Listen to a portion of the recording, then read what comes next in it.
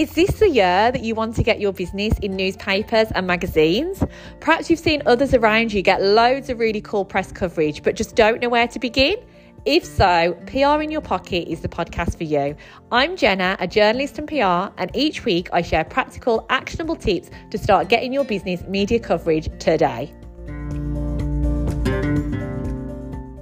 To another episode of PR in Your Pocket. Today is going to be another really practical episode, and it's going to solve, hopefully, a question that I keep getting asked all the time, and that is, where do you actually find the contacts? Where do you find the people to pitch to?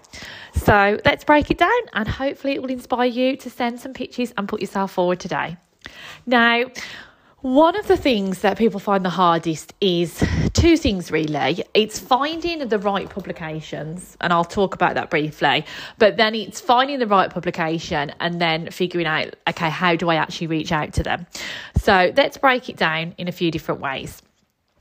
The first thing in terms of finding publications and actually figuring out if it's the right one for you, someone asked me this week, it's honestly down to just reading more. And I don't know if this is a little bit easier for me because I would just consume magazines, especially when I was a journalist. It's a shame now because there's hardly any like print magazines, but I just would consume them and read them. And obviously when I became a writer, I had to read them because if you're going to pitch, to write an article, you've got to know what the style is. And it's a tip that I talk about a lot, but actually reading publications is the best way to actually find them.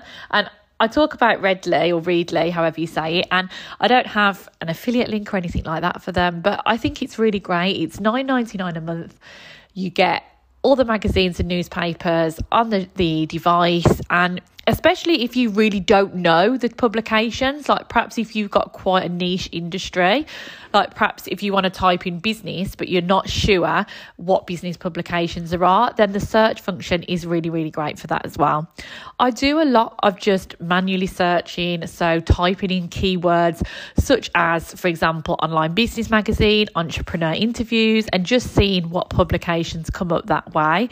A lot of identifying the publications is really just reading, searching. Another good thing that you can do as well is, if you follow people in your industry, I sometimes follow other PR agencies as well, and you see what they're doing, what places brands have been featured in, and that gives you some more inspiration as well. So sometimes if you know someone in your industry that is getting some really great PR coverage, sometimes it can just spark ideas of publications that you might not have heard of. There are other ways to do it as well. So obviously all the things that we talk about when finding press opportunities in general, Twitter, even if you aren't pitching right now, even if it's not a relevant request, you could start creating lists, you could start creating spreadsheets of different journalists. And sometimes I will see something and it's literally nothing. I did that today, actually. It's literally nothing to do with my client, but I think, that actually looks like a good publication. Let's just copy a link and add it to the Trello board, and then I'll come back to it. So you almost need to change your vision as looking constantly for these publications. For some of us, it'll be really obvious. But if you've got like a niche topic, then it can be trickier. But I think the biggest thing that people found actually is that a lot of us found the publications, but they just could not find the contact details. So that's what I wanted to talk about for the majority of this episode. So this is a big problem. And one thing I'm going to say before we start is, when you go on a site, so let's say you go on Business Matters, because that's what I was looking at just this second, and you see a contact form, and it's getting more common now that the contact details when you go to contact us are either a web form, an info at, or a sales team, because they're always very happy to put their sales team email address. Now, I'm going to say to you, it is in most cases not worth emailing those info at email addresses, because in my experience, you just don't get anywhere. You actually need to speak to the person that is sitting at the desk writing the articles. While I think those info ones are very, very generic. So my biggest tip would be, if you're going to do this, do it properly and don't waste time doing, generic emails. It might take a little bit more searching, but the success rate with generic emails are low. There are a couple of exceptions. Like if it's a really small publication or maybe like a blogger that doesn't have like a team and maybe that is literally their email address, that's the only one that's set up, then absolutely you could give it a try. But in general, if we're talking about publications, that accept contributions, have multiple writers, we need to find out whose job it is actually to deal with you, to put pictures towards, to have conversations with. And 9 times out of 10, it is not going to be the person that's on the info at email address. So just save your time and think, okay, it's going to take me a bit longer, but my success rate is going to be much higher. So there are a couple of different ways to find the email addresses then. Sometimes businesses don't put it on their sort of contact page, but they have like meet the team, or sometimes their name is hyperlinked. So one thing I always talk about a lot actually is, say you want to be featured in a magazine, have a little bit of a read, see what journalists there are, and you can click on their name if it's an online version, and it will show you all their articles that they've written. And that is a really great way to quickly spot like trends, things that they cover. I literally just talked about this in Master Your Media Coverage, my programme last night. We were looking at a home website, and then we saw one journalist and we saw that she covered like conservatories loads. So we know that if we mention those sort of things in our pitch, chances are she's going to be interested because it's clearly what she covers, whether that's because she loves them or whether that's because what her editor wants her to do. So that is the first thing. Do a little bit of research on the site itself. Don't just rely on the contact us page. Read the articles. Click on the links of the author. If sometimes it might embed like their Instagram, that's becoming more and more common now, then you can sort of jump over to their Instagram and sometimes their email address is linked there. Sometimes they might have a whole page on the site. Sometimes if you're lucky, they have things like meet the team, and sometimes it's worth typing in the name of the publication and like about us or meet the team. But I'm going to assume that you've tried those practical things of like looking on the website and you are getting nowhere. So the next thing we can do is we do need a name. So most of the time we can find a name pretty easily. If it's a magazine, that some magazines don't actually like give their writers bylines, but if it's like a print magazine, we can usually see on the inside cover of the magazine who works for there. So it's very rare that we're not going to be able to find some sort of name. As I say, look at the article itself. Is it clickable? Have a look if there's a meet the team page. If it's a print magazine, it will have it on the inside cover. We should be able to find a name, and I would recommend trying to like niche down if possible. So like the first name will always be the editor. It's fine to send a picture to the editor, but if you go down and there's a health features writer and you're a health brand, then you already know that you've got more chance of getting a success rate because you know what the writer's interested in. Similarly, as I said before, flicking through and realising, oh my God, this writer's covered this topic so much is going to increase your chances. Anyway, so we've got a name. The next thing we can try and do is figure out the email format. So as I said, some places will just give out their emails. Other places, it's not like they're hidden, but they just don't like widely advertise them. So I'm not telling you to sort of do anything really covert. But as I say, if it's not immediately available to you, we might need to do a little bit more digging. Social media is a really great place to start, especially Twitter. I will always put the name through Twitter as soon as I find an editor because it's great because we can see what they're covering. They will either have their email in the bio, or sometimes you can look at their replies because if they're having a conversation with someone, they've put a journal request out, they usually will reply with their email address, or their DMs might be open. I don't really recommend DMing if we can find an email address, but some of them keep them open and they're like happy to have conversations in there. So Twitter is a really great place. Instagram is another one. A lot of journalists have their email linked to their Instagram, or most aren't averse of you reaching out and just saying, hi, I've got a really great story idea. I just wondered what the best email for you is. I actually did this the other day for the Telegraph. And if I'm honest, I wasn't really expecting a reply. And she's going to come to our event and she's going to do some coverage. So I'm so pleased I dropped a DM. But as with DMs, I would not have sent her the whole pitch on the DM. I would not send her a voice note. I would not bombard her. It was simply, hi, I've got a great pitch for you. Just can't find your email address. Do you mind sharing it? And she replied within a few minutes and gave gave me her email address, which was brilliant. I would say that's sort of a plan B. So let's think of plan A first of all. So if, let's try not to resort to that, because there are other strategies as well. So as I said, often it's listed on social media. If it's not, then we can see what the email format is. So, for example, if you find some email addresses listed, such as the advertising manager, and their format is first name dot last name, then you can hazard a guess that this person is going to have the same sort of email structure. So that's another thing we can do. If you can find someone else's email that works there and figure out what the email format is, then that saves you having to specifically find your contact.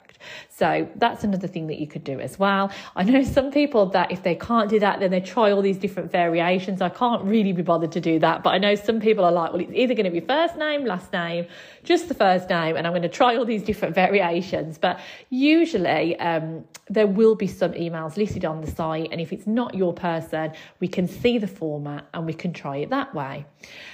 Other things that we can do then, if we have really exhausted all of these options, hopefully you don't need to get to this part of the episode because you have found the email address by now. Other things we can do. So there are various services like that I've talked about before that help you connect with journalists. Now, Rocket Reach is one that is quite good, and they give you 5 searches a month. Don't quote me on that, but it's free for your first few searches anyway. So it's called Rocket Reach. You go on, and you just type in, I just paused to check the link, but yeah, it's rocketreach.co. Great way to have a few free searches and potentially find contacts. A final way that you could potentially find contacts is with press inquiry services. I've talked about these lots before. You can do a week's free trial. Although most of them mean that you reply within the system. So, with a response source, for example, which I use, response source charges you per category. You get lots of requests. The journalist sends them, they filter it and send it to you, and you sort of reply with response source as your middleman. So it doesn't just give you loads of journalists' email addresses, but they can be really great for getting a sense of different publications, getting a sense of different writers. You can absolutely make notes and think, okay, I know that person works there. So it can be really good to get some general contacts as well as obviously hopefully relevant opportunities. But if you do a response source trial, which I talk about a lot, they give you a week's trial. You don't have to give your credit card, and it's really, really, really worth doing. It allows you can start, like I say, you could keep those emails, and even after you couldn't reply to them via response source, you've still got some reference points that you might revisit later on.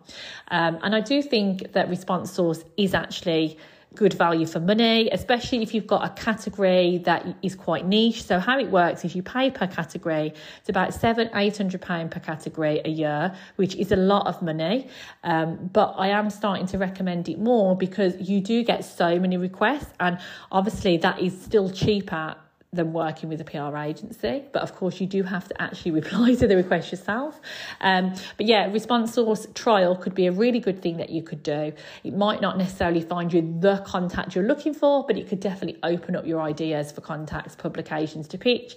Even if you're not super ready to put yourself out there, you could create an email file of ones that you've seen that you might revisit at another time. So that would be my final tip.